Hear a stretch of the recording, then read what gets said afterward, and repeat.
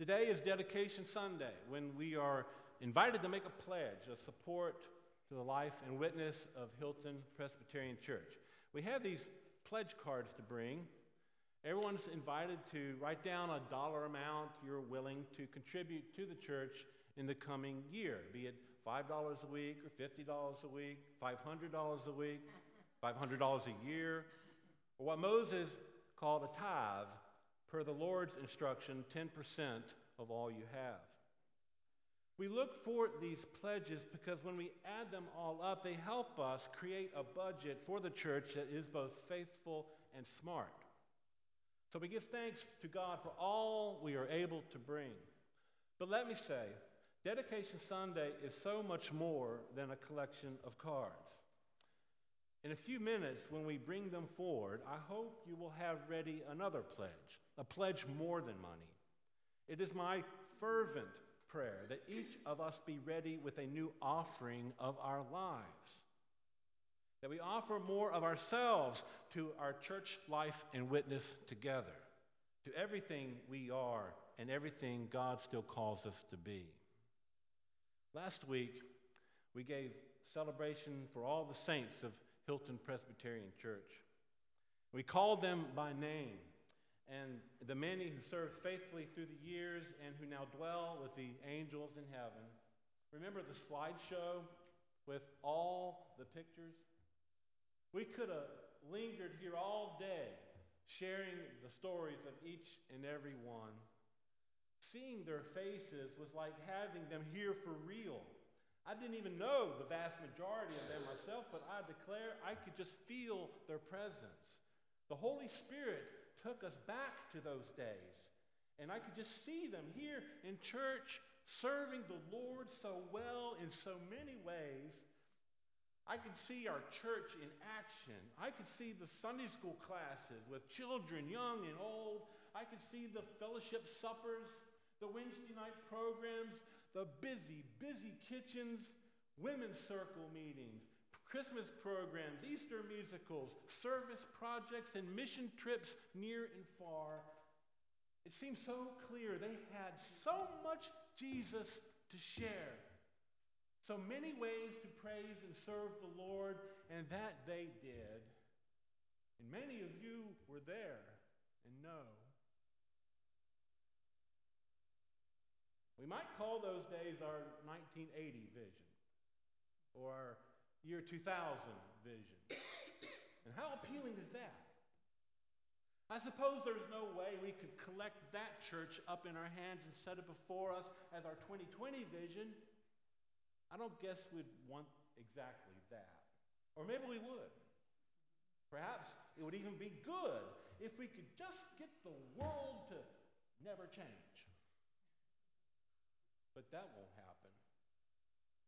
And that's okay.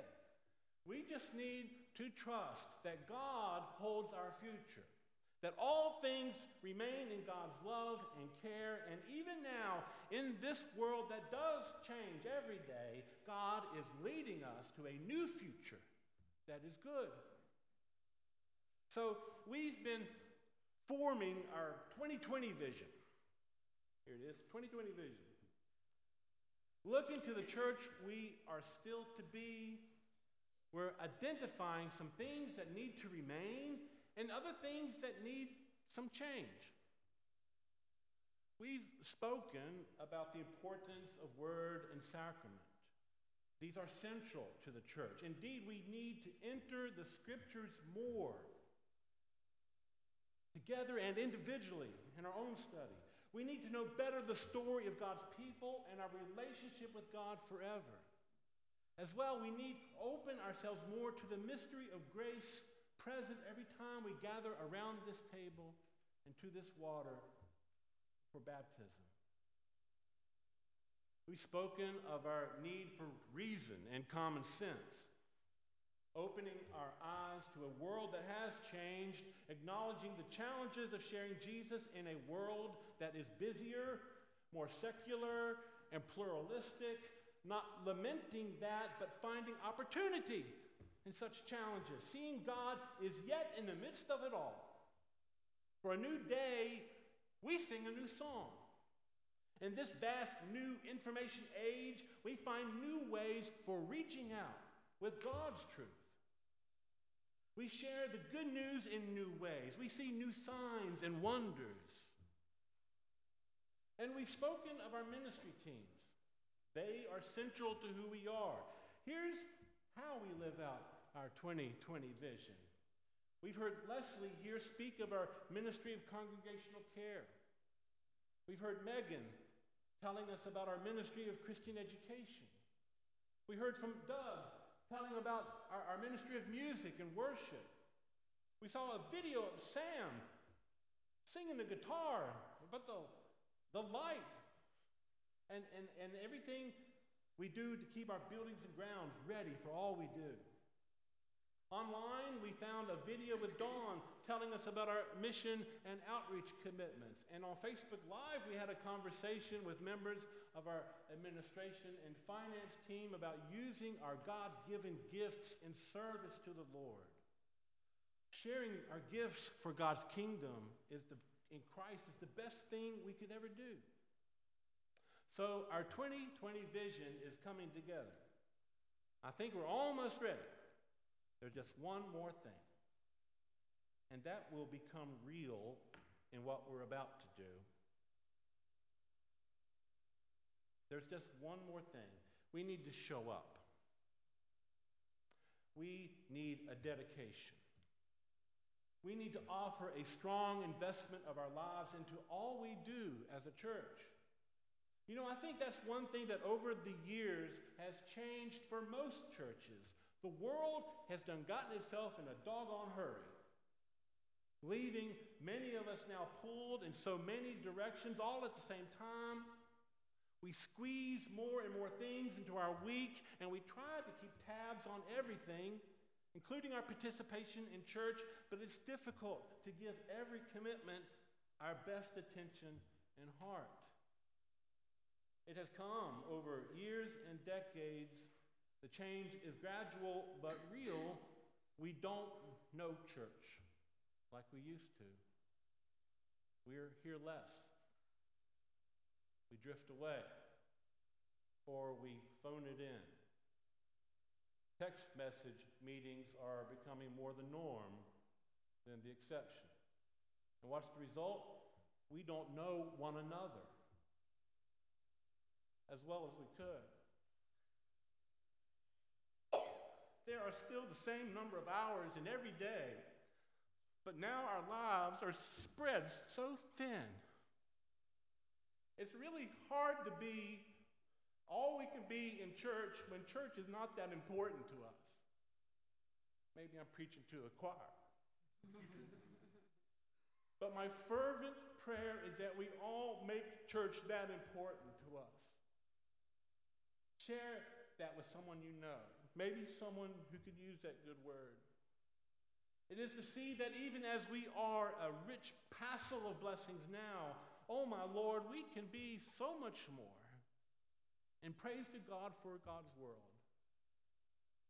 I believe we need more eye-to-eye time sitting around a table. We need to linger after worship longer for the Lemonade Social and beyond. Stay even for something unplanned. Spontaneous diversions are good. Imagine that.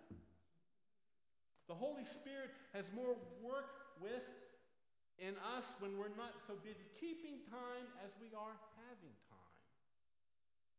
You can offer someone you don't know so well, maybe someone sitting near to you right now, the gift of your patient listening ears and your countenance of peace and welcome. We need more of that. We need more of what was going on here yesterday morning. We had that work day that Deb was talking about, a whole list of chores, and a bunch of us showed up. It was a bunch of us showed up. And the work was tedious, and it took some time, but it was also fun and rewarding and a blessing because we did it together. And we had Joni Mitchell playing on the boombox, too. That was good. We need more of that. I think there's a lot we can learn from the first Christian fellowship as described by Luke in his Acts chapter 2. This was after Pentecost. Luke gives a portrait of that first Christian community. He says they were all together. He says they paid attention to the teachings and memories and signs and wonders of Christ as handed down to them by the apostles. Luke says that they spent much time together in the temple. And they broke regularly. They broke bread in one another's homes. Imagine that. Regularly. Who wants to have everybody over for home today? Bless you. He says they shared what they had with one another and looked after one another's needs. They were like family. They knew each other well, for they were together a lot. That's not the kind of spirituality one can phone in. One has to show up. Like all the saints we know. They showed up. They believe the Lord is present here in miraculous ways. Even as we're all limited and have our bad days, even as we do sin and fall short of the glory of God, still they did trust that God is here and that through Christ, out of such love for us, God brings miracles and signs and wonders, even among the likes of us. Church is worthy of your dedication. So on behalf of the session, I invite you to support this church. A pledge of dollars is great, but more than that, bring to God a greater offering of yourself. Let's share in our serving God together.